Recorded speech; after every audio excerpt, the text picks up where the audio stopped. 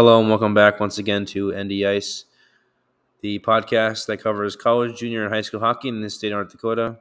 I am your host, David Drinko, once again, and along with Lincoln Retzlaff for the first time as my co-host here. In this episode, we'll be talking about UND's first half of the season, as well as the World Junior Hockey Championship preview and other news in the North Dakota hockey realm, as well as an exclusive interview with former UND hockey captain and current Bismarck Legacy head coach, Mario Lamoureux. All right, we'll go into the news here. As of earlier this week, the NHL is no longer letting players go to the Olympics. For me, I see this as more of a business thing. I mean, the NHL is a business, and they're there to make money, the GMs and everything. If the biggest reason is it's obviously COVID. COVID still being an issue with all the new variants and everything like that.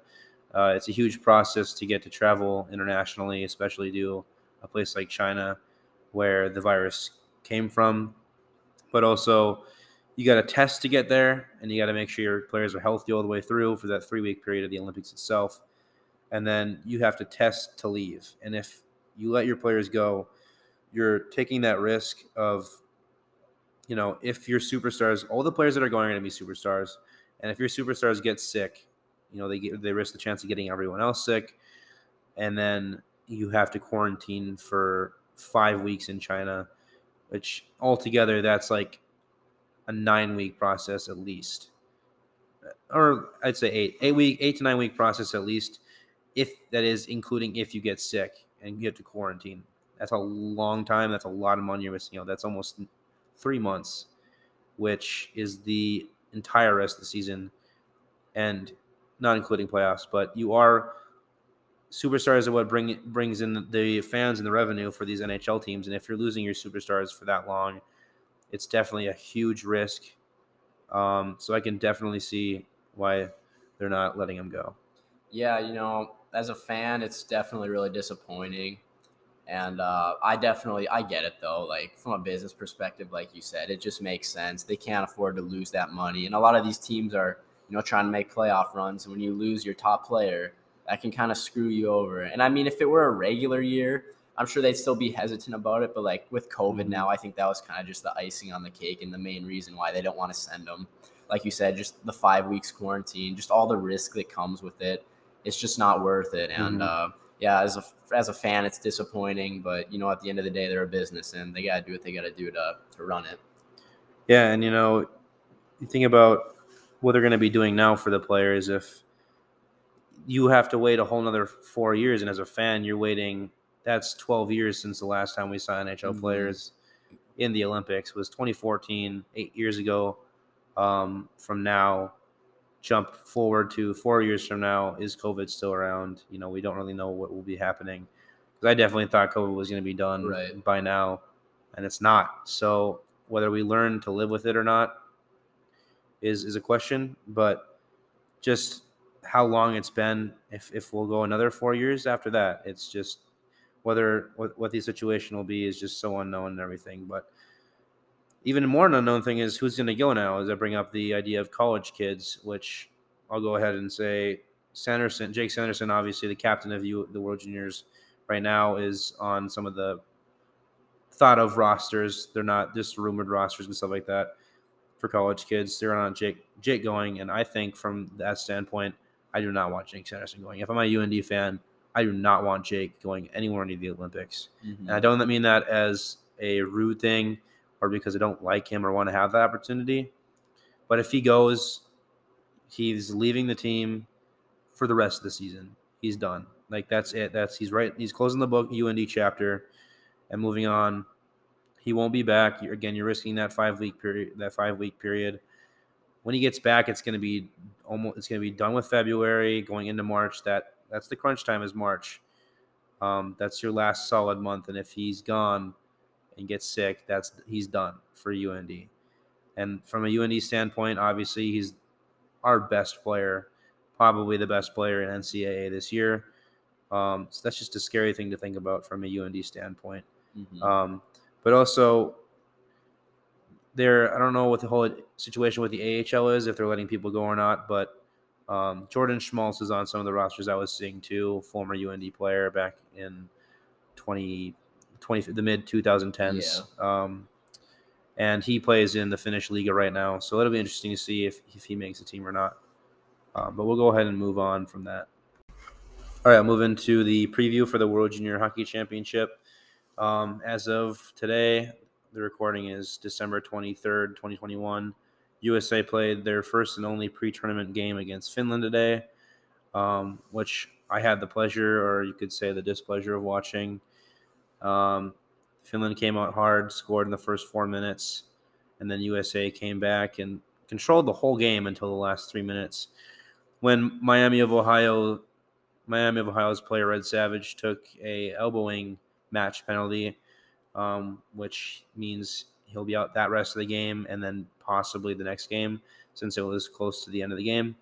With only three minutes left, which put Finland on a 5-minute power play, a major. So if they score, they'd stay on the power play. Ended up scoring 2 goals to tie it up, and 2 goals in 90 seconds, about a minute into that power play, and then scoring it, the OT winner on the power play as well. So 3 goals in that 5-minute power play. The Red Savage won, which again leaves a bad taste in the mouth. It was a disappointing loss for the United States, as they had just controlled the whole game, and then just to lose it like that is pretty disappointing. But I'd rather them experience that now than later, when it actually matters. But Finland's a good team, so I was surprised with how well they battled up until that point. The shots were, when they came out with Finland, was 8-1 Finland, and after that, up until that 3-minute mark, the shots were like 33-13 in the favor of the United States. So they outshot and outplayed Finland the rest of the game. But we'll go into the rest of the schedule here for the United States. This is all on NHL Network or TSN, depending on where you're watching from. But on Sunday, December 26th, the day after Christmas, the United States will be taking on Slovakia in their first preliminary round game at 8:30 Central, 9:30 p.m. Eastern Standard Time. On Tuesday, they'll play on the 28th against Switzerland, 4:30 Eastern Time, 3:30 Central Time. And then they'll go into Sweden on December 29th, the day after that Switzerland game, and they'll play at 8:30 Central Time, 9:30 Eastern Time, and then they'll finish off the group play with the game on next Friday, New Year's Eve, against Russia, at 9:30 p.m. Eastern Standard Time, 8:30 p.m. Central Standard Time. Depending on how that goes, which hopefully it goes well, the quarterfinals start on Sunday, January 2nd. And then obviously we don't know who USA will play. And if they win that game, they'll go on and play on Tuesday, January 4th, on one of those games. Those will range from 3 to 7 p.m. Eastern Standard Time. And then the gold medal game and bronze medal games are on January 5th, if they make it there as well, which they will if they make it to the semifinals, which start at 4:30 and 8 p.m. Eastern Standard Time for their respective games.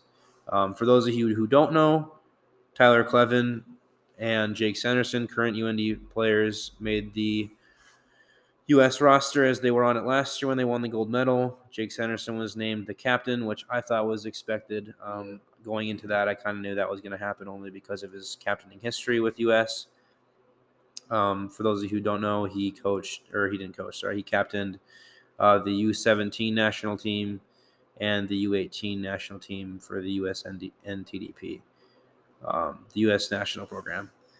So I was kind of expecting him to be a captain. He's got the good leadership and the good skills to be a captain on the ice and off the ice. So I was kind of expecting him to get that role because there wasn't really anyone else who's really sat out to be that captain besides maybe Matty Berniers, who ended up getting the assistant captain spot, which isn't bad either.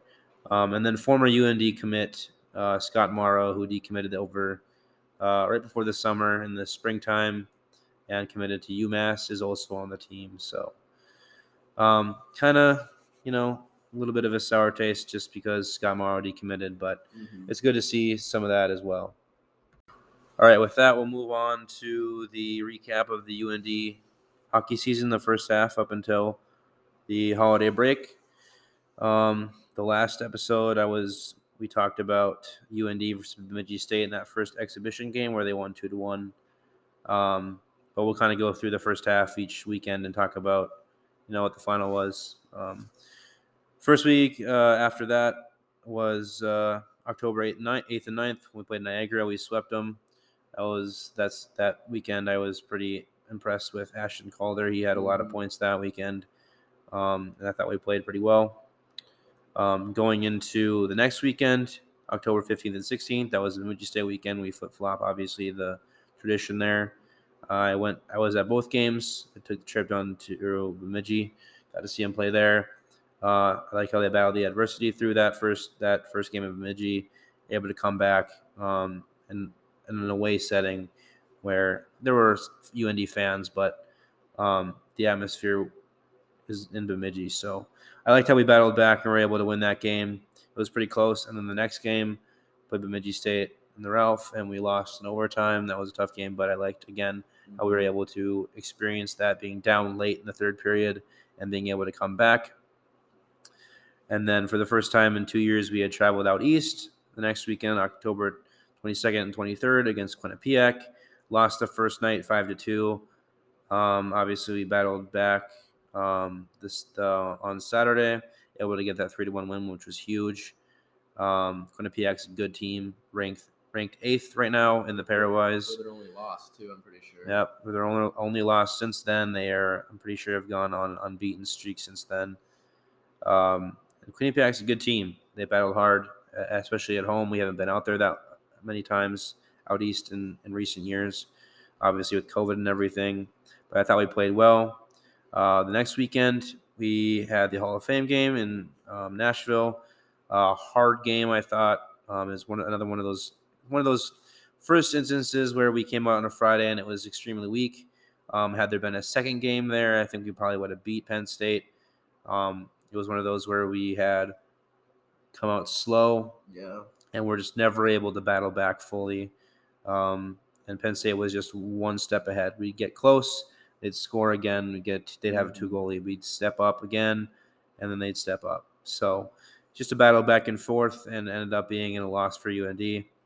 But the next weekend, we'd battle Denver on November 5th and 6th, and we'd sweep them at home, which was huge. Denver's a good team, obviously, now. They were. It was a great series to watch. A lot of that rivalry showing. But again, a great series sweep. And then the next weekend, November 12th and 13th at Miami, got the sweep there as well, and the away setting, which is good. Just steal a couple of those points. And then we would host Minnesota Duluth the next weekend, November 20th and 19th. Lost on that Friday. Again, didn't come out. They came out way quicker, but we were able to battle back on that Saturday as well. That was right after they had introduced the Nodak jerseys, but not formally on the team. They just announced them and were made available for purchase. The next weekend, Minnesota, the big Thanksgiving weekend, November 26th and 27th. A big loss to Minnesota at home, 5-1. And then coming back on Saturday, which was huge with those Nodak jerseys, giving them a good introduction with a win. I'm able to get that split with Minnesota. And then traveling to the Herbrooks National Hockey Center December 3rd and 4th with that huge 8-1 loss. Again, just came out super slow on that Friday night. Jacob Hellison stepped in for his first collegiate game. Didn't start, but he stepped in. And then they end up scoring a SportsCenter top 10 goal on us, which is fantastic when we were already down 6-1. And then the next night, able to battle back, 5-3 win there, which was huge, beating a team like St. Cloud, which they were sought out to be probably the number one team in the NCHC for this season.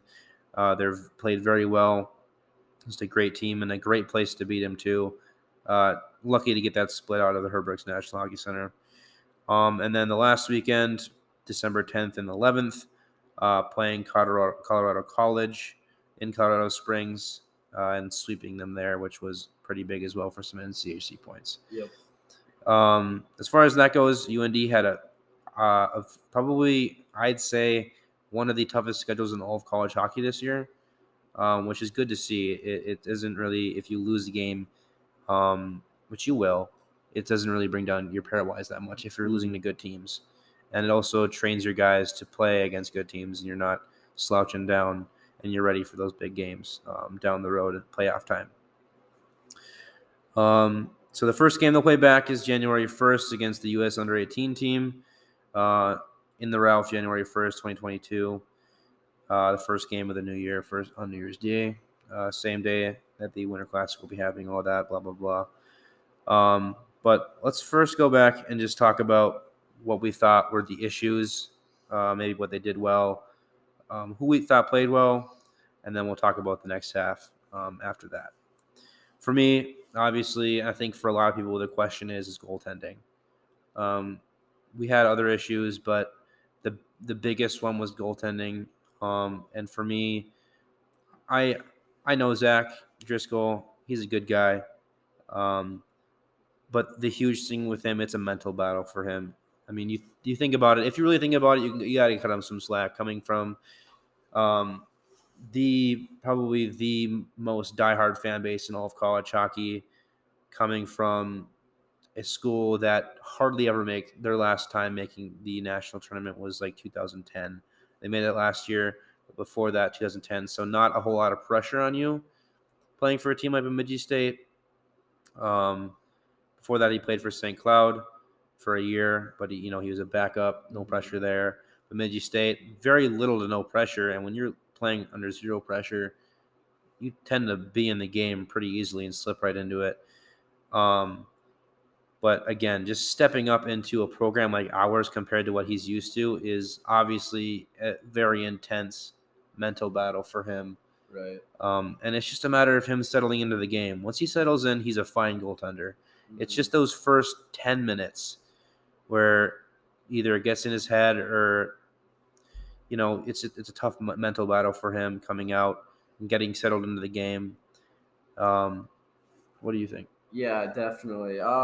I mean, I think we had a lot of issues with getting scored on in the first, kind of towards the end there in the first minute of the game.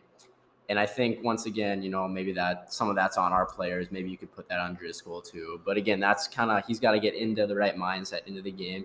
Like you said, you go to North Dakota, it's not, no offense to Bemidji, but it's not Bemidji. Like you got 12,000 fans watching you every night, judging you. And it's just like the tradition, the history. And overall, I think when he's played on his game, he's looked really good. Mm-hmm. And if Driscoll at the end of the year is on his game, I think we're gonna have no problem beating teams. Yeah, and I definitely think that again, once he's on his game, he's done fine. He's made a lot of great saves, right, in games. It's just settling down. I've talked to him. I've heard things where, I've heard him say, not personally to me, but to my boss, that they all love me. They all hate me because he's so into the whole fan stuff, and he knows what everyone says, and he's just put under a lot of pressure. And obviously for me, if I was a goaltender playing for a team like UND, there's a lot of pressure that comes with that. Right. And obviously stepping up for a team, you got to accept that pressure if you're willing to play for that team. But I mean, you got to cut him some slack with that. But we'll go into what we thought we did well across the season. I thought that Jacob Helston's first start, he played pretty well. Mm-hmm. Even in that game against St. Cloud when he stepped in, I thought he played well then too. I mean, sure, a lot of goals were let in, but a lot of those goals were just, there was nothing he could really do on the play. If you go back and watch, he didn't let in any really bad goals, which kind of puts some comfort in the future of UND goaltending because you don't have any big names right now for next year. You got Caleb Johnson, who probably won't play until a little bit down the road, maybe next season, the season after. But, again, put some comfort. Just Helston will probably be the starter next year. But just overall, I thought he played well that first start and in that game against St. Cloud. So that kind of put some comfort down there. But also, I thought Offensively, we were able to score. I thought we were able to score. Fine, I guess it comes down to more. The goaltending was the most noticeable thing, the most noticeable Right. bad thing for UND. Once we're in the game, we can battle and keep with those teams because we're not a bad team. And I think one thing we've played really well for how new our team is. Yeah. They've definitely molded it together and done a lot of good things as a team, playing pretty well. I mean, they finished number one in the NCHC through the first half. I don't think anybody saw that coming, and especially with a tough schedule that we've been playing. I didn't even see us doing as well as we did through this first half. I mean, granted, we haven't played Western Michigan yet. Still got 2 of those. Still got to play Denver again. Still got to play St. Cloud and Duluth again. But and those teams are going to mature, and we have to be ready for those teams. But we're going to mature, and we're going to be growing from those games that we just played as well. So we'll definitely see how that goes down the road. But are there any players to you that stood out? I really liked how Jaminek was kind of playing at Yeah. and especially in that Colorado series. I thought he looked great. Sendin's been stepping up, showing why he's a captain. I think some of our other defensemen, like Cooper Moore, he's played well. And then, I mean, just everybody around the board has been playing pretty good. Costa, I don't know how to say his last name, Constantini. He's been playing really good. I really like what he's done. And I think I've been kind of thinking about this, but our roster, we've been like every game, we've had people that have been injured or out due to sickness. Yeah. And I don't think for the first half, maybe since the start, we've had our full roster all together. Like we were missing Calder and Sendin, Sanderson, and I think when that team is all together and we got Driscoll playing his A game, we're probably going to be unstoppable. I mean, just when everybody's playing their best, I don't see us losing. Yeah, we're definitely going to be a team to reckon with down the road, right? If we're all healthy. But again, it's hard to bet on everyone being healthy because all teams battle adversity, and I think battling that adversity is obviously good for our team to train and learn how to play without those key players like Jake. And I think we played well when Jake wasn't there. And that's something you got to learn how to do because Jake's not the whole team. You can't expect Jake to show up every weekend. You got to have everyone else show up. But with that, I think we'll jump into the next half here. After that, we'll play Cornell at the Ralph, which we already talked about this. It'll be a pretty key series, I think. Cornell didn't play last year, so they're going to be jumping off, and when they want to play a team out west here, same way we want to play a team out east. It's going to bring with it maybe a birth of a little bit of a rivalry. But I think them stepping into the Ralph is going to be a huge thing for them and a huge thing for us. And it's something that I think is going to be fun to watch. After that, on January 14th and 15th, we'll travel to the Ralph. This will be our first time meeting Omaha this season. Just realized that. I think I could definitely see a sweep coming here. Yeah. After that, tough game here in going to Western Michigan at the Lawson.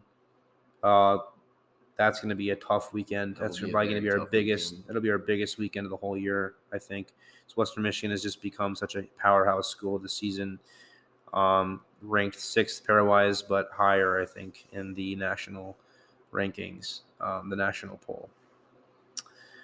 So getting even a split out of that would be lucky. Huge. That would be huge out of there. I don't think we definitely will not get the sweep with the Lawson Lunatics. I think we came out with the sweep a couple of years ago.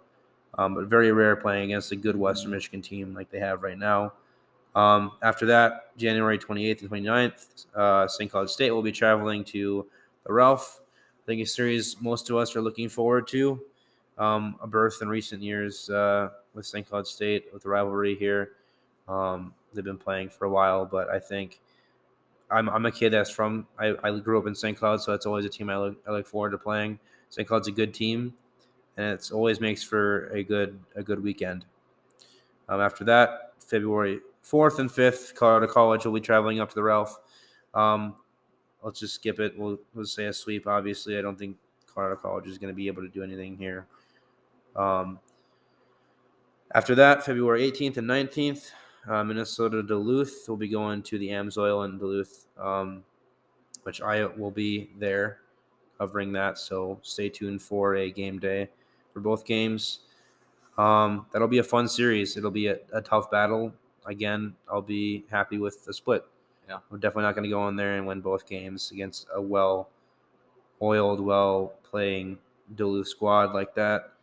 And then February 25th and 26th, Western Michigan will be coming to the Ralph for the first time in a while. I can't even remember the last time I remember them being at the Ralph. I'd have to think back to the last time I can remember them playing is the Penrose when they Pinto, won. When they won.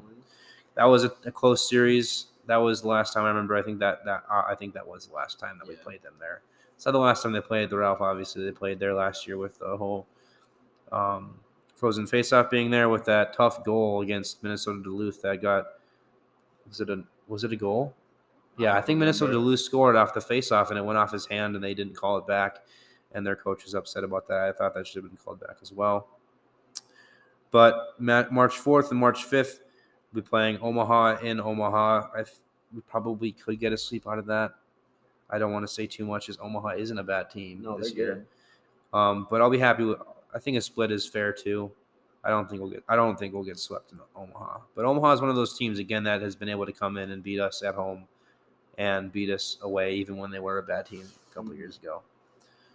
After that, it's the NCHC first round playoffs, and then the Frozen Faceoff after that, and then the regionals, and then hopefully the Frozen Four, which I would love to see them play in, but we'll see how that goes.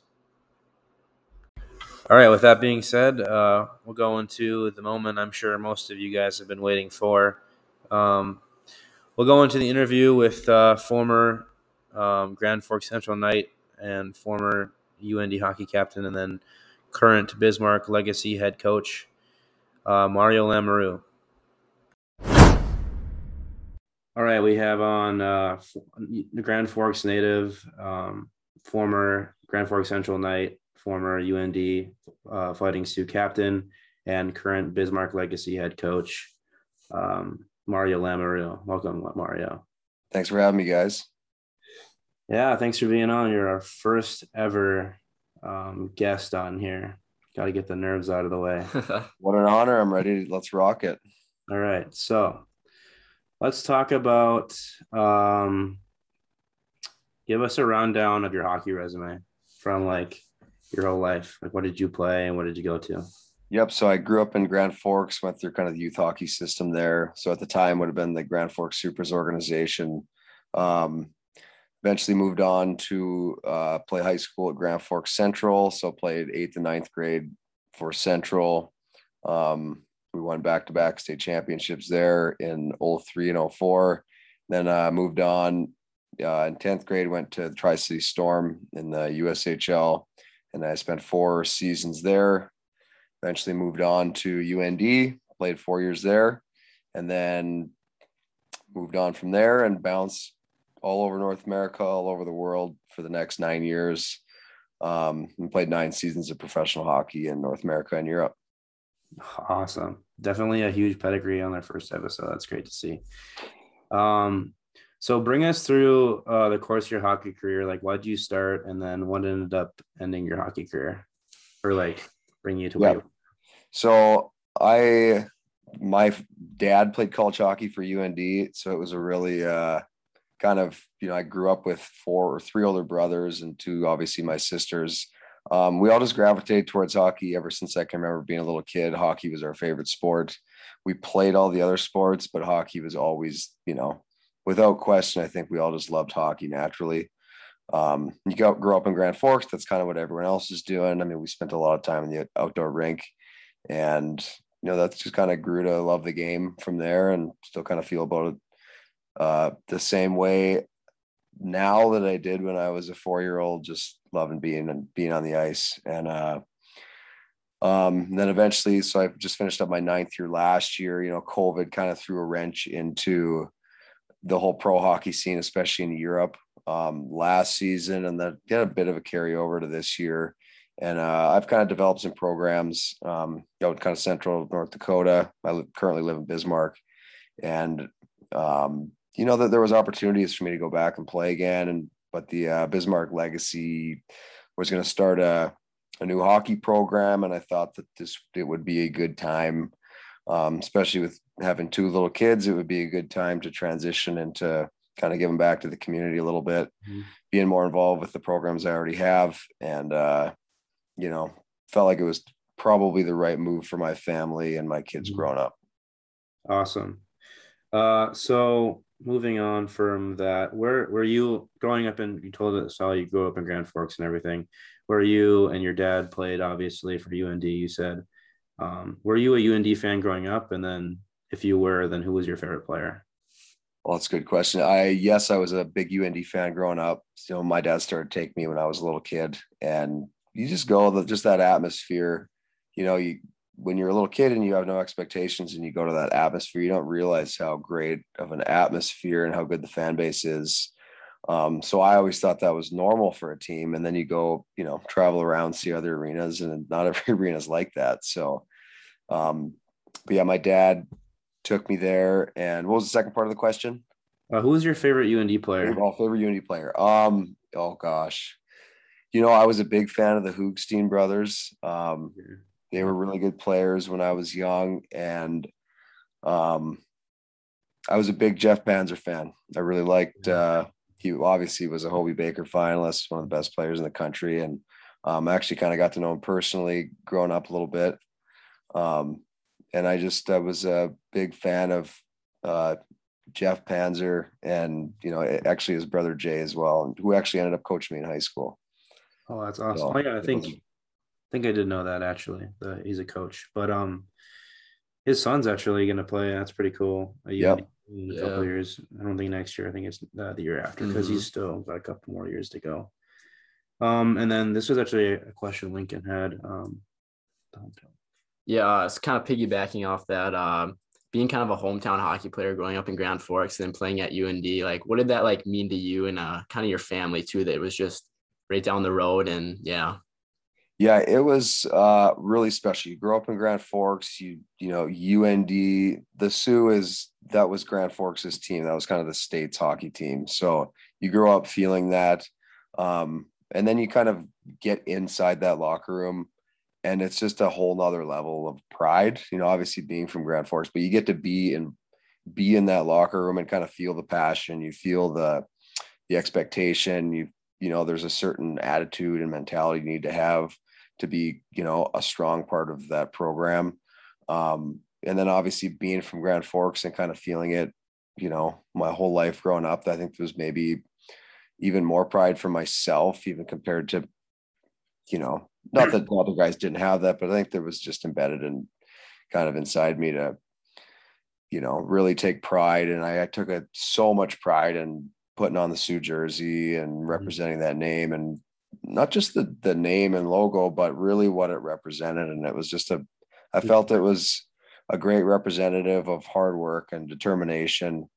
They used to do on the big screen during the games, they would put on this is what the Sioux name meant and all of that. And they were warriors. They were determined.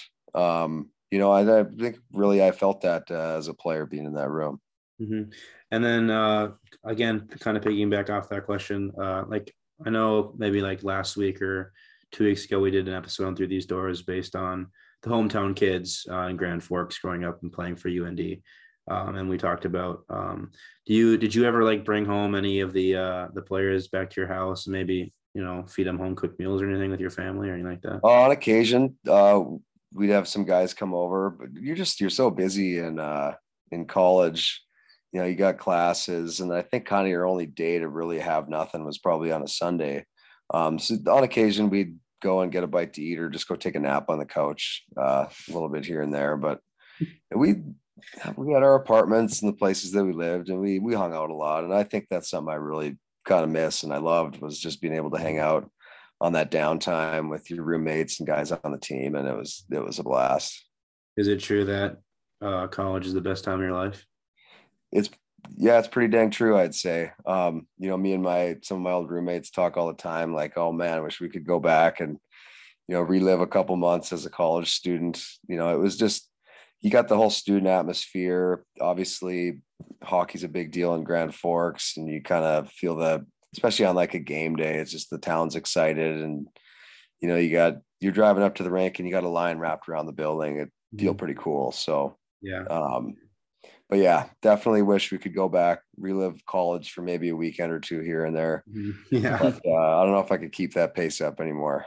Yeah, I get that feeling. And then kind of building off of more of your UND experience, you went to UND you started in 08-09 up until the 11-12 season, right around the time where University of North Dakota was kind of fighting over that name, the rights with the NCAA and, the Native American tribes in North Dakota.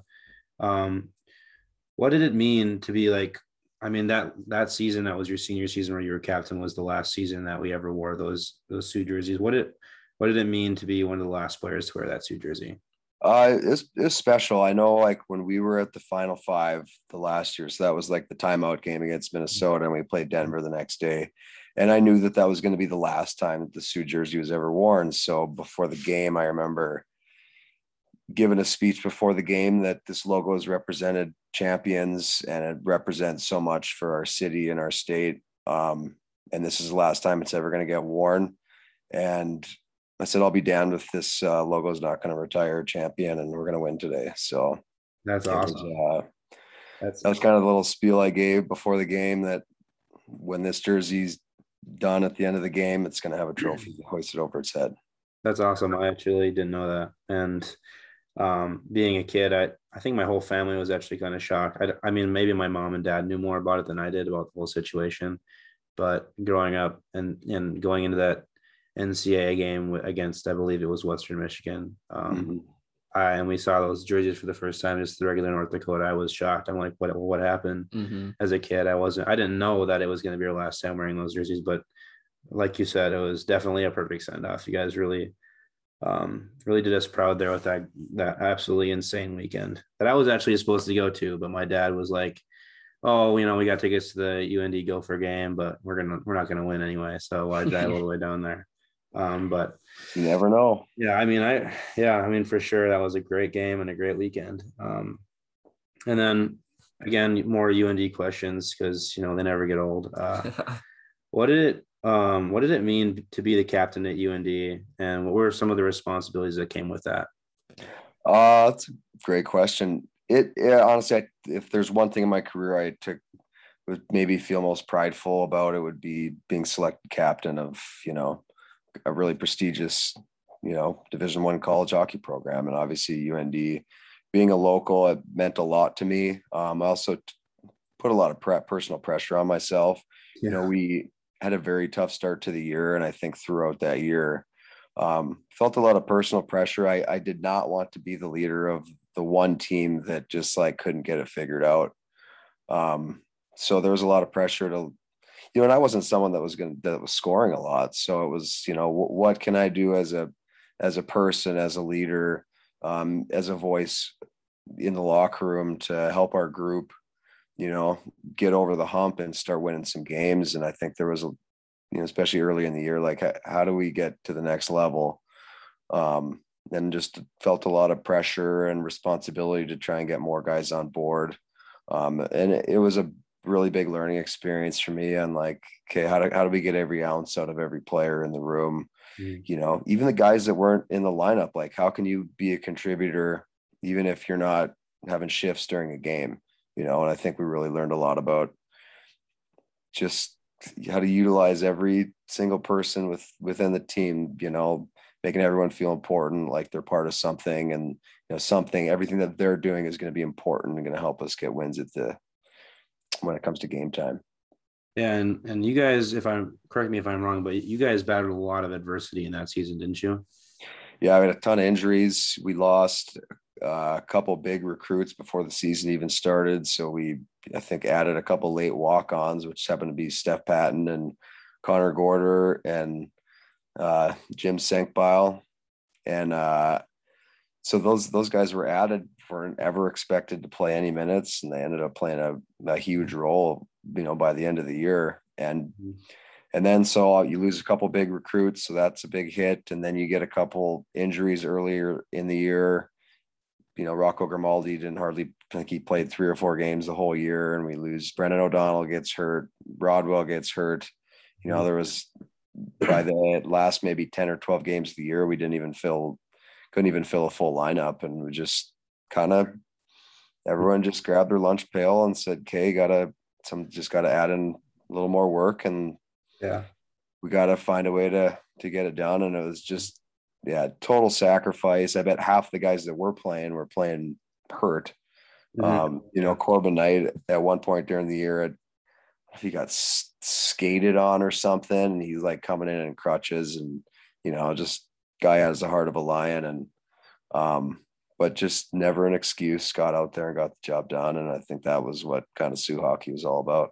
Yeah, especially having such battling all that adversity throughout the whole season, and then doing as well as you guys did was definitely huge for you guys.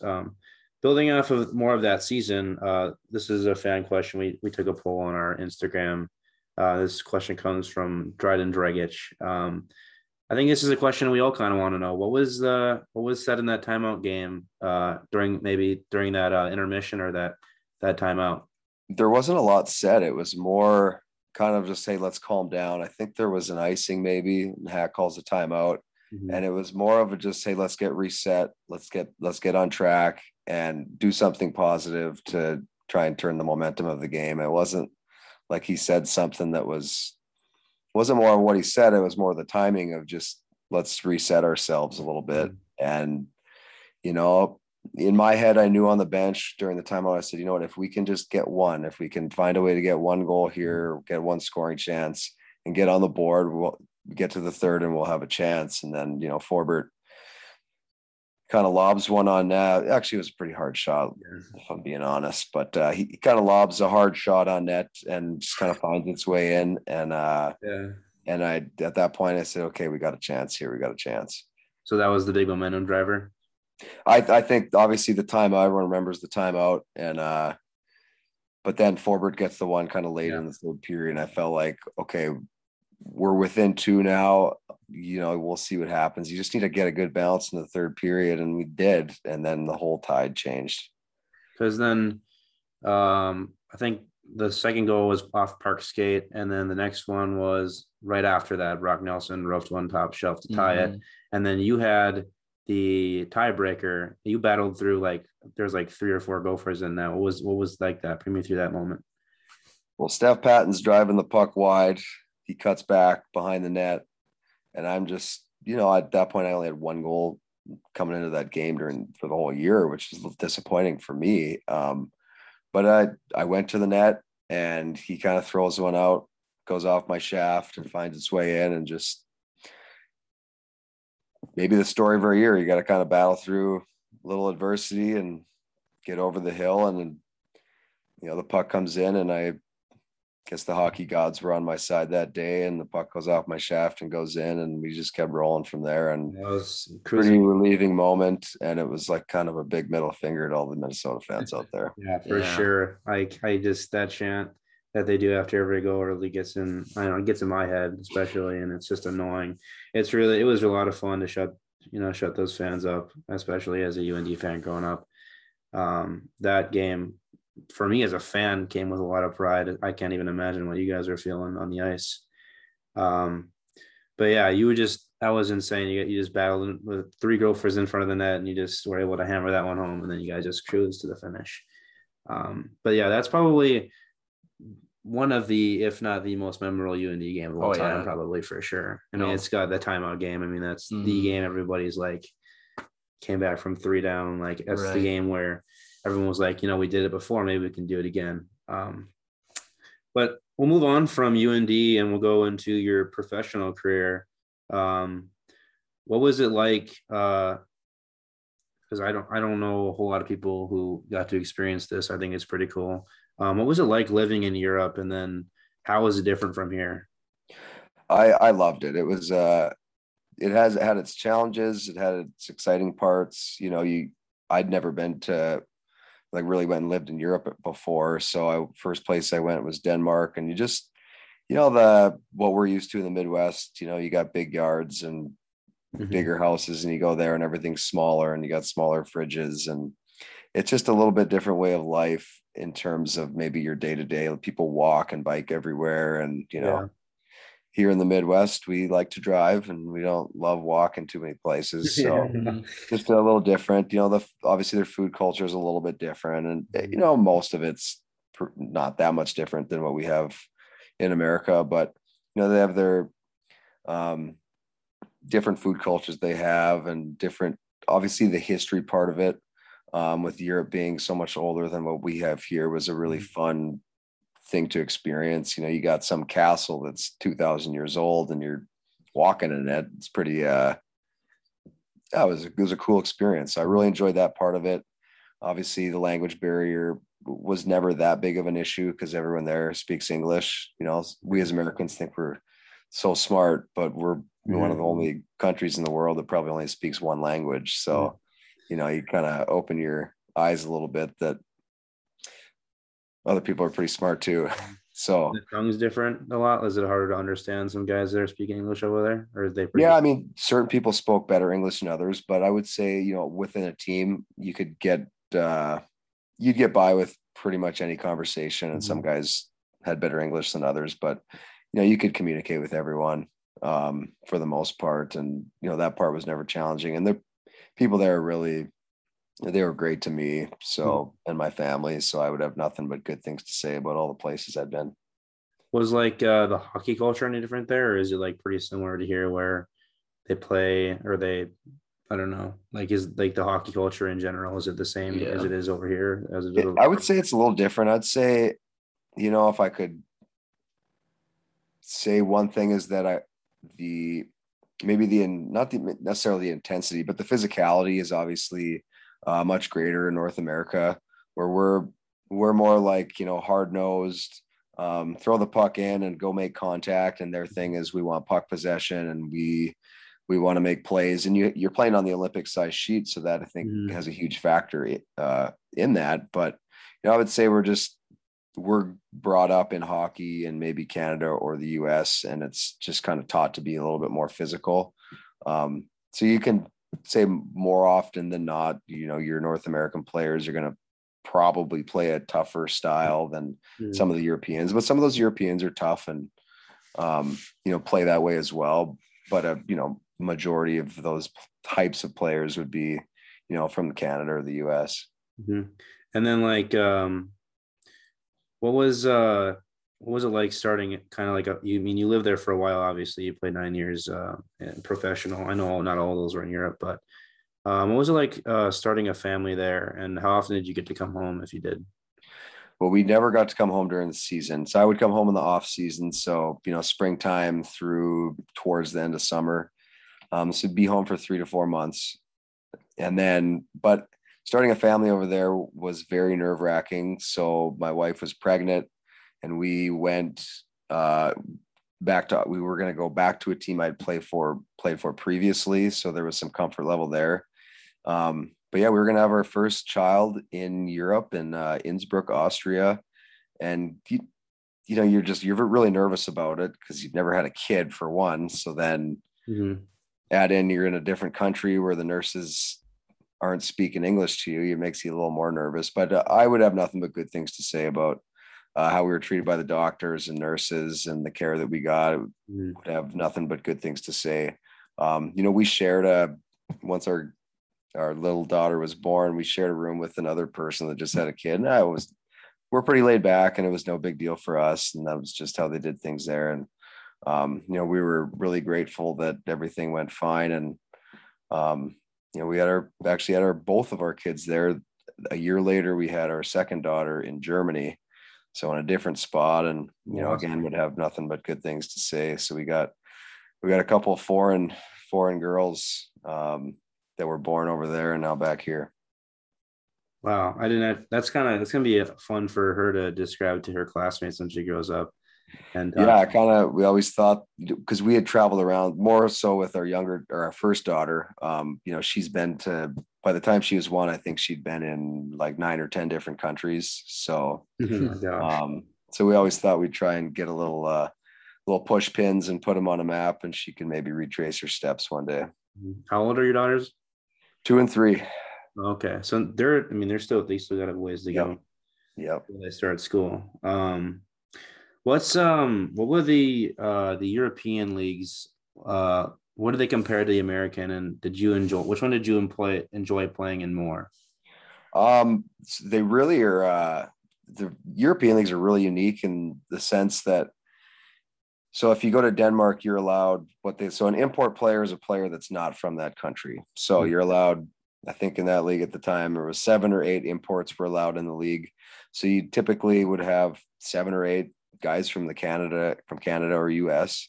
And then the rest of them would be Danish players. And the Danish players, like the level of the leagues really is dependent on kind of the quality of the imports. So you have really good North American players playing professionally, their American League or high-end East Coast League players going into play in a league like that. And then, Danish players that some of them are really good, but then a lot of them are really young. So, you'd have these really high-end players and then players that are young Danish players trying to kind of figure it out. And there was kind of a big gap in the ability. And there are a lot of the leagues over there would be like that. So that part made it interesting and, got my brain thinking of, how do you get those young players on that level and kind of that whole player development thing. And just watching that for several years was really important for kind of what I'm doing now. Trying to make younger players better. So I kind of got a firsthand taste on how to do that and like kind of coaching those guys, being on the team a little bit. But my favorite place I played was probably Austria. The quality of the league was really good. You're living in a really nice, beautiful country. You got mountains all over the place. And I really enjoyed just the culture of that part of Europe was really fun. And the town I lived in particular was like right in the middle of the Alps. So there's, completely surrounded by mountains on all sides. And it was just it was a beautiful place. If anyone's ever looking to go to a spot, Innsbruck, Austria needs to be on the list. So did you, what were like some of the things you did on your off days then in Europe? Oh, my wife and I, we'd go on Google and say things to do in Innsbruck, Austria, and you'd have things that pop up within, 1 or 2 hours. And we just get in the car and we'd drive and say, there's supposed to be a waterfall up here. Let's just go for a drive.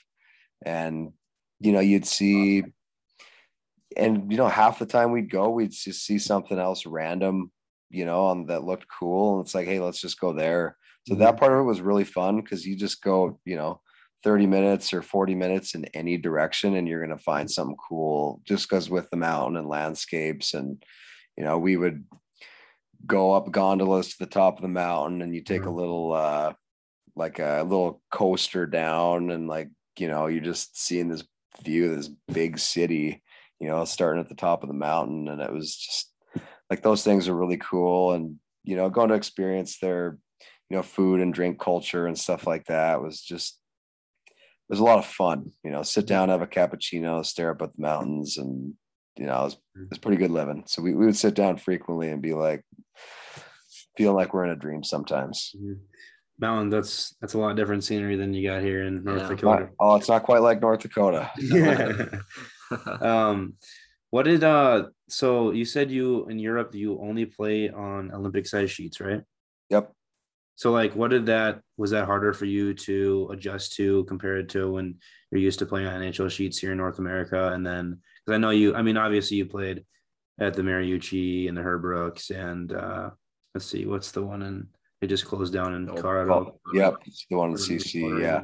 That's a good question. I would say, had I gone over to Europe any sooner than I did, I don't think I would have had as much success. But I think with kind of the progression I had from leaving college and really kind of being a depth player and playing more of that grinder type role, and then kind of transitioning, and I went to pro, and a few important things happened within my first couple of years pro, where I just started to play better, play with the puck more. and just really kind of rounded out how I needed to play. And I think at the time I went to Europe, it was probably the perfect time because I just had more confidence with the puck. And now you have a bigger ice sheet in Europe, so it's harder to hit people. So you can maybe get away with, handling the puck a little bit more. You can skate more pucks into the zone. And that was kind of the perfect time for me to go. So I would say it was for me, and just developing my offensive part of my game got way better when I went to Europe, because you're just able to handle the puck more, and it's 10 or 20 feet wide or whatever it is. You can usually accomplish a little bit more with the puck and have more space to maneuver around. And it was made the game a lot more fun to be able to control the puck and score more. So I enjoyed it immensely. Which one do you like more, Olympic or NHL size? Well, as I got older, when I was younger, I absolutely loved the physical part of the game. Loved trying to crush guys and loved fighting and loved all that stuff. And then as I got older, and I was like, oh, my shoulder kind of hurts a little more today, or oh, my hips are kind of sore. You're kind of like, maybe I don't love hitting as much as I used to. And so I really liked playing on the Olympic sheet as I got older, because I feel like you got to use your brain more, because you can have the puck and analyze plays as they're starting to happen. And I think I really enjoyed that part of feeling like I can use my brain, not so much of my physical attributes, to kind of try to win a hockey game. Yeah, I actually didn't even know they had they only played on the Olympics in Europe. I thought maybe more because, I mean, the leagues are different, but you think more because I don't know, because the World Juniors are coming up and everything, and the Olympics, and the World Juniors play an Olympic size sheet? They play on NHLs, don't they? You know what? I have no idea if when they go from Europe to North America, I'm not sure. I know they're going to be. I mean, they obviously can't expand the arena when they play in North America, right? So I thought maybe more because they come over here, like Finland and Germany and all those. They come over here, and that maybe for development wise, because I know it's more like that in college now. You don't see as many Olympic size sheets as time goes on. Right. So I thought maybe for development wise, they were kind of becoming obsolete. Yeah, and even from a development standpoint, from even like little kids, it would make more sense to have an Olympic size sheet, because you have more space for more kids. If you're in a spot like North Dakota, where certain communities ice time is limited, having more space on the ice would help our kids. But I'm not a rink designer, so I'll just keep my mouth shut. And then back to what you said about you can only have so many American or Canadian players on your team. Is that the whole league or just your team? That would be for each league. So every league is different. So in Denmark, it might be 7 or 8. You go to Switzerland, you were only allowed 2. Go to Austria, I think at the time you were allowed 11. When I played in Germany, you were only allowed 4. So it just varies from league to league, and really changes the whole dynamic of the league. So trying to figure out and sort out, okay, how am I going to have success in this league? And, you have enough experience to understand how you can play against certain players and what you can get away with and what you can't. And it was all a good learning experience for me. And, I feel like if you analyze the game at a high level, you could really have success if you're understanding how you needed to play against certain teams, against certain players that you're matched up against. And, I really miss that part about playing, is kind of the analyzing the leagues and, what do I got to do against this team, and what do I got to do against that player so we can have success, and kind of miss that part of it. So for people who don't know, because I don't really know about all these leagues, because there's just so many in Europe, how many teams are like in these leagues usually that only allow like 5 guys that are American or Canadian? I would be, probably anywhere from 10 to maybe 16 teams, something like that, somewhere in there. On average, probably 12 or 14. Okay. So you at like times when you played in these leagues, you were like one of only 5, maybe 5 American Canadian kids in the entire league. Yep. That's insane. I didn't actually know that. That's odd. I mean, it makes sense to me why they would do something like that, but definitely something new. Yeah. Yep. So that's where like your import players, they're really difficult jobs to get as an import player, because there's so many good players in the world, Yeah. and you're trying to stand out against all these good players, and there's only so many spots available. So Do they have like definitely, tryouts, or do they scout people, or how does that work? they scout you, and they'll watch video on you and take references from people and kind of look at your resume and how you've done from season to season. So for me, I was always on a 1-year contract, and I felt the pressure every single day Yeah. to perform well at a high level. And at times there was stress, but I think it made me better because I always played on the edge of I might lose my job today kind of Yeah, feeling. for sure. I mean, that's crazy. Actually, I always thought maybe if someone just went and played in Europe, there were just a bunch of jobs over there. Why not go play over there? But I didn't know that it was as competitive as it is for spots. Very competitive. Yeah. Well, we'll go into more so what's going on now. This is a question you had, Lincoln. Yeah. So what's it been like so far to be a head coach for a new high school hockey team in Bismarck Legacy, and what's kind of the process that went into that? Yeah, the challenge is obviously getting everything organized so that we can at least just start the year. You got to get the equipment, and you get all that stuff sorted out, and then you want to kind of start preparing for, okay, how are we going to get the team prepared and get all these things lined up? So that part in itself was challenging. The coaching part of it, I've done a lot of it, over the last 10 years or so, more so with younger kids, but that part of it kind of comes natural for me. I don't feel like I've always had a good feel for the locker room, and maybe a certain time to say, a time to step up and say something, or kind of have that feel to maybe say the right thing at the right time. That part I've always kind of had comfort with, but just trying to get 20 to 30 guys on the same page. How do we want to play? What do we have to do? What are the kind of habits we need to develop? That part is challenging. And, every kid learns at a different pace. Some kids have, more skills than some players. Some players maybe you'd consider have better hockey sense than others. And, you try to learn and evaluate, and how can you help each individual, because not everyone's the same. And, you kind of have to, you don't have to coach players differently, but you have to have an understanding that they might learn different, and maybe you need to communicate it a different kind of way for certain players. And I would say that's kind of been the biggest challenge. Obviously, we haven't gotten to this point in the season, not necessarily the results we want, but moving in the right direction of where I would like to see them.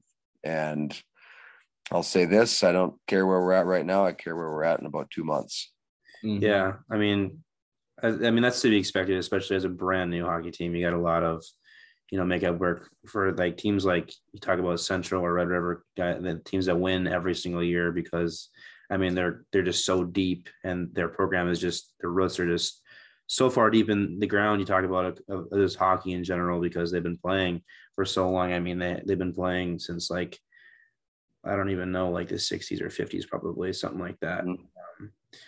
But what was like the hiring process like? What did you have to go through with that? And then also, what was like, where did the kids come from, like Bismarck High or Legacy, or not Legacy, Century, or both? Or I guess Legacy. So the process of, I know that I think for a couple of years there was discussion that they were eventually going to have to add a hockey team, because I think there was lots of kids that were having to quit playing because they didn't have room for them at Bismarck High and Century. So they added the hockey team, and now it gave a bunch of kids an opportunity to play. So most of our kids would, or I shouldn't say that, a lot of our kids would be first year high school players, so they hadn't played with either school. And then we had, let's see, I think we have 6 that came from Bismarck High, and was it 4 or 5 that came from Bismarck Century. So I would say probably a third of our team came from the 2 schools. And, those are all kids that had gone to school at Legacy High School, played all of their other sports for Legacy. And I think they were just all excited to have, kind of play for the school that they attend. Yeah, for sure. From my standpoint, you gave probably about 30 kids an opportunity to play hockey this year. You got some kids that would never have had a chance to play varsity hockey are going to get to play varsity hockey this year. And you're going to, to compete with teams in the East like Fargo and Grand Forks, we got a long way to go. No doubt about that. But you made the whole region very competitive, and it's going to be a dogfight to try and finish at the top. And I think that's a very good thing for kind of the West region, because now you take away that comfort level of knowing you're going to beat teams, and all of a sudden you got to compete pretty dang hard. So, some people don't like the added team, and they are maybe scared of the competition. Yeah. You're not as strong as you once were. And, some people are uncomfortable with a little competition. And I could say for myself, competition gets me going. So, yeah. Again, you talked about just you guys having another school there and having another program creates those opportunities for those kids. Like for me, I can kind of relate to that because when I played up until my senior year, I didn't play my senior year, but I played for West Fargo. And that was my sophomore year. That was the first year I played with high school. And that was happened to be the first year where we got our new rink and our school was split. So Cheyenne got their hockey team. And that really created more opportunities for us kids, not only in Cheyenne, but also West Fargo, the Packers as well. I probably wouldn't have ever gotten a chance to play hockey because, I wasn't that good in high school. I'll be honest. I'm going to come clean with myself. I wasn't that good in high school. I was better when I was playing youth, but it definitely creates opportunities for kids. And I think that's something really great that you guys are able to do. So it's good for the community. I think there's a handful of people that are still upset about it, but you gave an opportunity to kids that wouldn't have had that opportunity before. And that's what, high school sports is about, giving kids opportunities, giving them a chance to be part of something. And I'm really happy that more kids will get to have that chance. Yeah, for sure. And then do you guys have JV or is it just varsity right now? Yep. Awesome. That's even more opportunities for kids. Yep. This was a question. I'll just come out and say that my mom wanted to ask. It was a really good question. I had to throw it in here because she follows a lot of this stuff on YouTube and everything, NHL, everything like that. How is a toxic player with how toxic is it for a team to have a player with too large of an ego, and how is it dealt with by coaches and by players? Because I know you have a pretty good basis on how this works. Because you were a captain of Tri-City, captain for UND. So you're a natural leader in the room. Obviously, you played in Europe as well, and now you're head coach. So I think this would be a great question for you. Yeah, that's a good question. I would say there's always ego within a room, and I think it really comes down to what is your program or what does your team stand for? At UND, like when you go to UND, there's just a certain level of how you act. And if you're acting outside of that, it's just not accepted by one, the staff.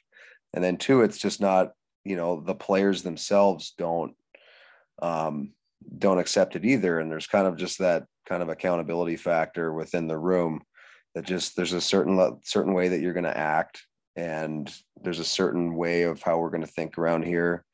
And at UND, it was very selfless. You have guys coming in that no doubt they're going to have NHL careers. Mm-hmm. So there's a lot of guys that could come in and be really, full of themselves and there for the wrong reasons. Mm-hmm. I would say for the most part, everyone gets in line right away. And I think it obviously starts with the coaching staff at the top, but it filters all the way down to all the players that are within the room. And, you go back to, that's years and years of, you date that back to whenever the whole program was started. That's a mentality that's been, growing since the start of the program, which was, 100 years ago or whenever it was. And I think you have someone with an ego, it really starts with the coaching staff and leaders on the team to just say, that's not how we're going to act around here. Mm-hmm. For that, we'll go back a little bit into UND before we go into like a lightning round for questions. But what did because Dave Haxtell obviously was the coach when you were there and when your brother JP was there as a goaltender. and Dave Haxel had immense success when he was a coach there, being to a ton of Frozen Fours, a championship game, multiple WCHA Final Five championships, and I think maybe even a couple regular season championships, maybe one or two. What do you think he did well as a coach, and why do you think he was so successful?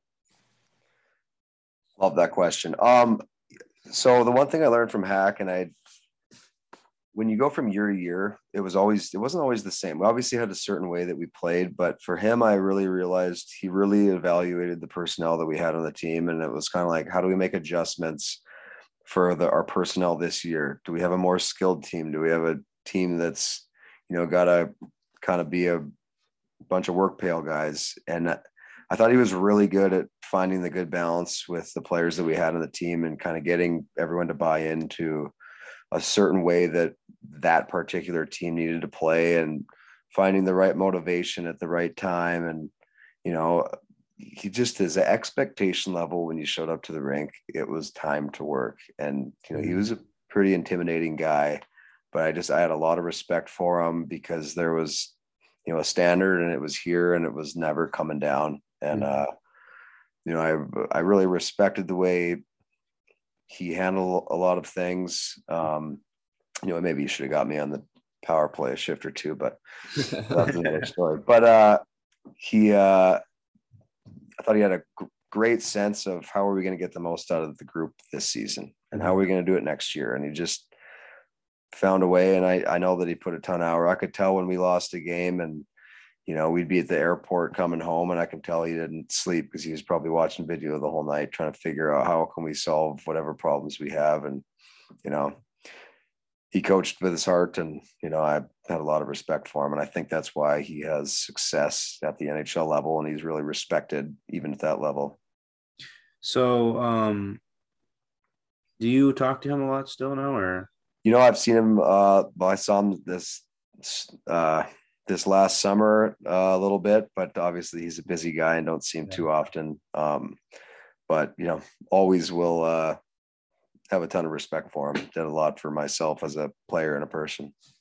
Yeah, I heard he lives in Grand Forks. He actually, I talked to a guy that my opportunities to talk with older guys with UND Insider, older staff that know him and knew like Ralph and everything like that, say that he actually commutes all the way from Seattle, and as he lives here, or he lives in not in Fargo where we are right now, but in Grand Forks, he lives in, is where his family grows up and everything, which I think is pretty cool.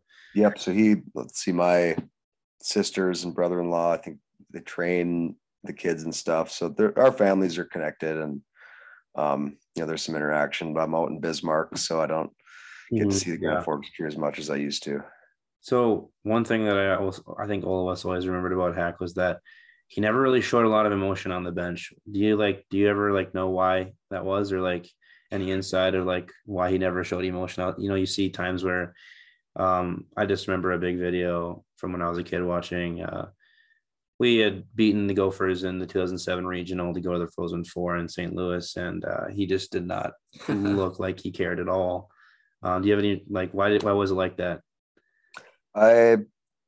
I think he had a certain maybe persona, or he was very dialed in on, if you score a goal, okay, well, the next shift is coming up. I'm worried about the next shift. I don't care what just happened. I'm worried about what's next. And I think that was just, in the short term, on the bench, that's kind of was his attitude, is I'm focused on what's next. And over the course of the season, it was, I think always that mentality of what's next. What do we got to do next? How do we get better tomorrow, kind of thing. And he wasn't necessarily worried about, going to celebrate wins, because there was one goal in mind every year, and that was national championship. Yeah. And, he was just very focused on the goal, and how do we get the most out of the group this year? And I think that's probably why he was like that, and just wanted to stay focused and keep the group focused while he was on the bench. Awesome. Well, we'll go on as we kind of wrap things up here. We're going to go into a lightning round. We're going to ask you, 10 questions here, and you're going to try and give us a good response to what, the question, I guess. First one is what was your favorite game that you ever played in as a hockey player? I would have to say, well, there's two that stick out. Obviously, the timeout game was a big one. As far as like just feeling in the room after was just incredible. That one. And then I would say there was one game in Europe. We were in the semifinals of a round. I had a sprained ankle and I was coming off of a sprained MCL with like a day off. And I wasn't supposed to play. And we were going into game 7 on the road and I couldn't walk. And about 3 hours before the game, I said, I got to give it a shot. And the trainer looked at me and he said, oh, you know, he's European. And he goes, oh man, you're tough. You're a tough guy. And we went on the road. We won the game, won in game 7 on the road and had the game winner. And I would say those be my 2 most memorable games. Awesome. Mm-hmm. Oh yeah. Kind of, what would you say was probably your favorite goal ever scored?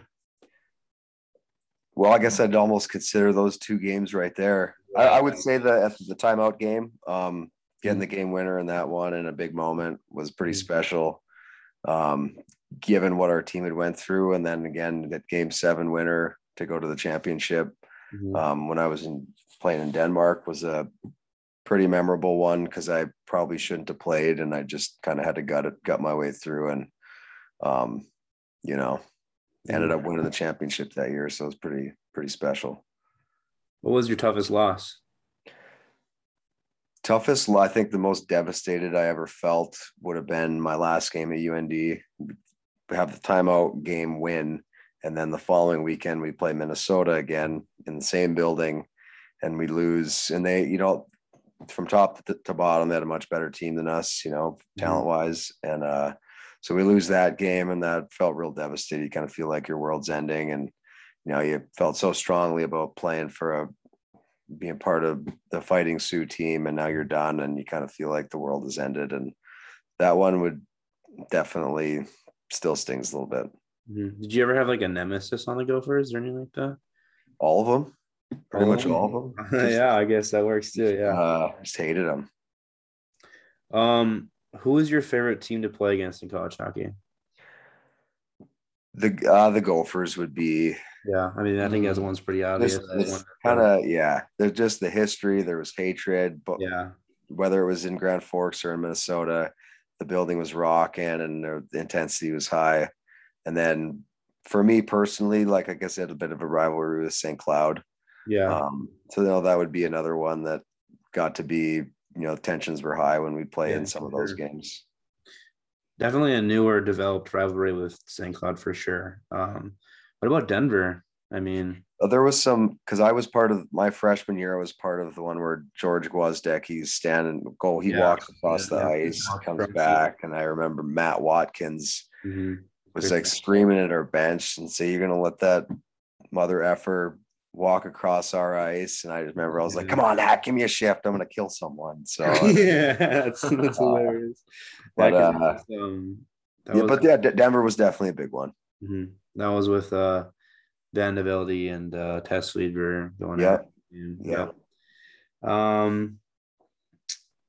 was your favorite rink to play in besides the Ralph? If it's I don't want to just assume that it's the Ralph. I just thought maybe that's an obvious yes. The Ralph was the best. I enjoyed obviously going to Minnesota because of the atmosphere. You know what? I actually enjoyed playing at Denver because I felt like we had so many fans there.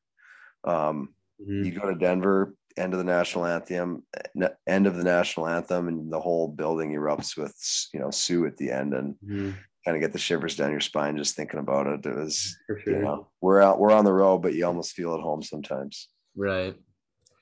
Did you have any superstitions, like team or maybe just personal, you did before the game? I was very routine oriented.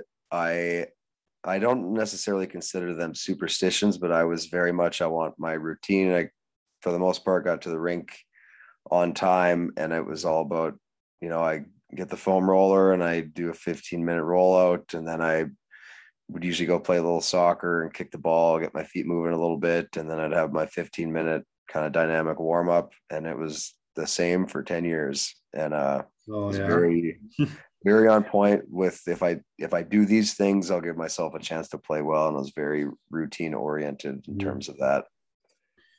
Going on, you were captain of, teams and everything like that at college, and before maybe I think you were an assistant captain after, even in Europe. But what were some, like, not even just as a captain, but as a team, what were some of your favorite team bonding activities that you guys did? Team bonding. Well, in college, I don't want to be inappropriate, but the team parties are pretty fun. So, we had some really fun times in college, so that would be fun. I think anytime you're getting together with the team in general, it's really fun. I really kind of to a certain extent, I miss the time on the bus, just kind of playing cards and stuff like that. I really playing cards with your teammates was a blast for me. So I really kind of miss that part. But it just kind of in general, whenever anytime you can get together with a team, it's usually a fun time. What teammate were you really close with in college? Did you ever have like a best friend on the team, or like someone you did everything with? Or Well, so Joe Gleason and Corbin Knight were I was roommates with them for 2 years in college. So we got to be really good friends. We're still really good friends to this day.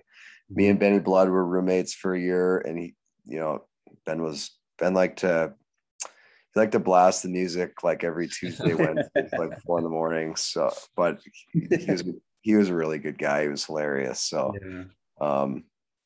but I mean, yeah, like, so Tate Maris is still someone I keep and got to be really good friends with him. Really while we were at school, but after, we talk on the regular still. So he was someone I stayed pretty close to. Yeah, I met Tate a couple of times when I was younger. He was, I met him at a game when I think at the Final Five. Maybe he wasn't dressed one, and then I think it was the same time when Fratton got suspended after laying out Weirs in the corner, where he told I guess Matt Fratton told my dad that he didn't leave his feet, and he was like, well, but then he also for the UND hockey camp that they used to have, or the UND hockey school they called it back in the day. I don't know what they call it now. I think it's just Hockey Academy. Yeah.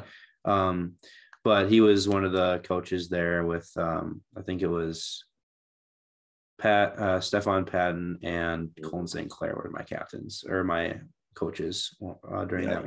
But I think he's a good guy. Weird goalie guy. He'll hate me for saying this, but he's a goalie guy. He's super weird. Yeah, I mean, our goalie's weird. I mean, I think so. He is having a little bit of a music career, isn't he?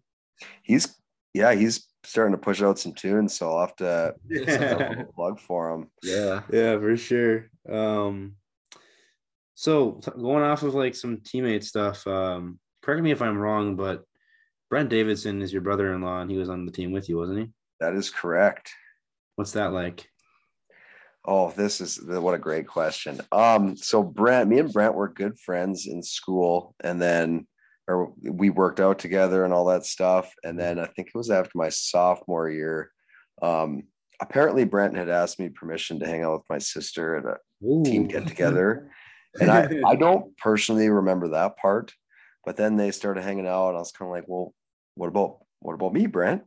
And then, and then, time goes by, and then all of a sudden Brent comes up to me in the weight room one day, and he goes, "Hey, Mario, just want to see if it was, wanted your permission to date your sister." And I was like, "Brent, you have my blessing." Oh, that's hilarious. So I would just rip on him, give him a hard time about it all the time. But Brent's a good guy and got some good laughs. It was a little awkward for a bit, but we moved on. So happy to have him around. So you see each other at family stuff a lot, or? Oh yeah, yep. So I wish we got to see him more often, but life gets busy. Start having kids, and just gets to be more challenging. But obviously, enjoy our time together when even though it's a little bit infrequent. Where are your sisters living then? In Grand Forks. Oh, they are? Okay. Yeah. Awesome. Yeah, kind of. I think this is a pretty good question here, but what are your thoughts on fighting in college hockey? As someone who did a decent amount of it through junior, in college, I do think the physicality is an important factor in hockey, not necessarily just the fighting, but just like body contact in general. I think kind of hockey needs to, I don't think that there's not a place for it. I don't think there's as much of a place for it. In college hockey, I don't know. I'm a little bit impartial. I can see why someone would want to have it. I understand why they don't want to have it. You know, I would say I'm less of a fan of it now than I was like maybe 10 or 15 years ago.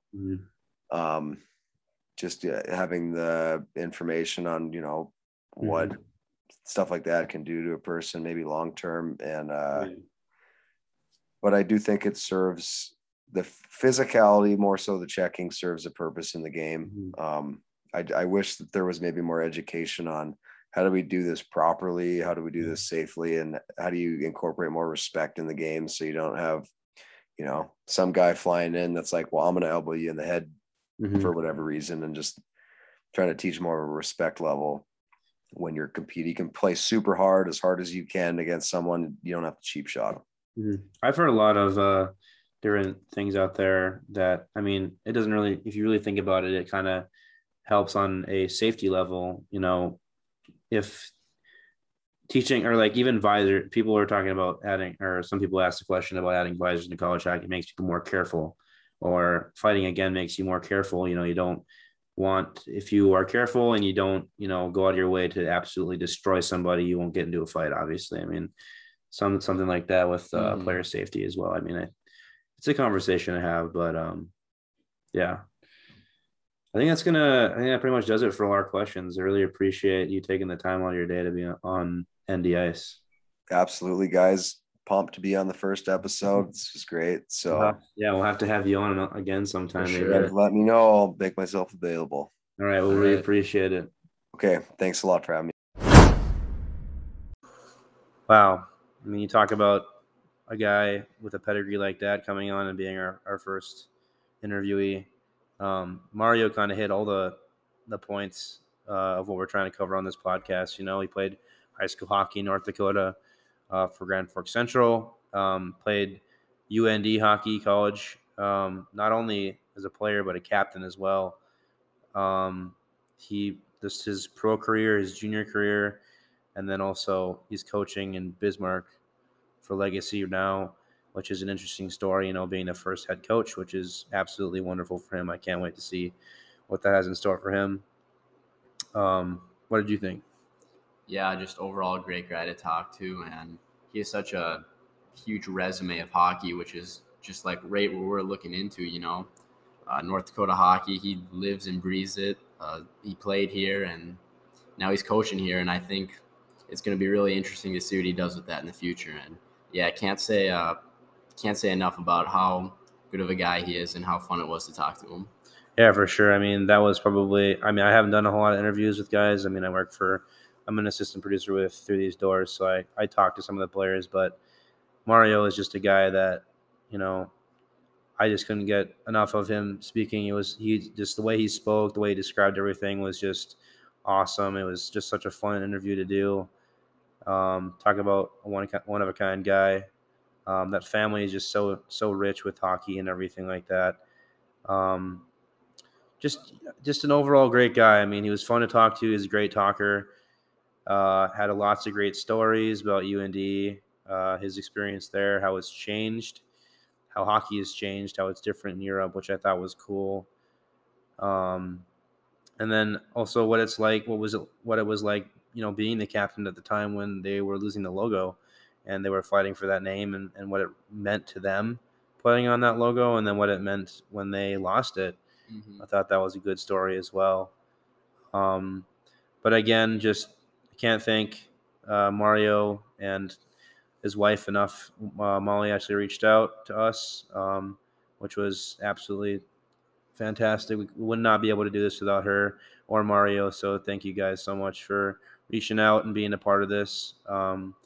Enjoyed having you on. And then thank you to everyone else out there for listening and taking the time on your day to just reach out and listen to our podcast. We update and are pretty active on our Instagram and somewhat active on our Twitter. So make sure to go ahead and check that out and maybe drop a follow. We post high school standings in North Dakota, and we're trying to get into some junior stuff as well. And then, thank you everybody just for your constant support, and feel free to reach out if you have any questions or suggestions or how we can make this better. But that's going to do it for this episode of ND Ice. My name is David Trinka. I'm Lincoln Retzloff. We'll see you guys in the next part. Here's a 2-on-1 Lamoureux score! Hold something like that. Nice finish by Mario Lamoureux. Welcome back, Mario.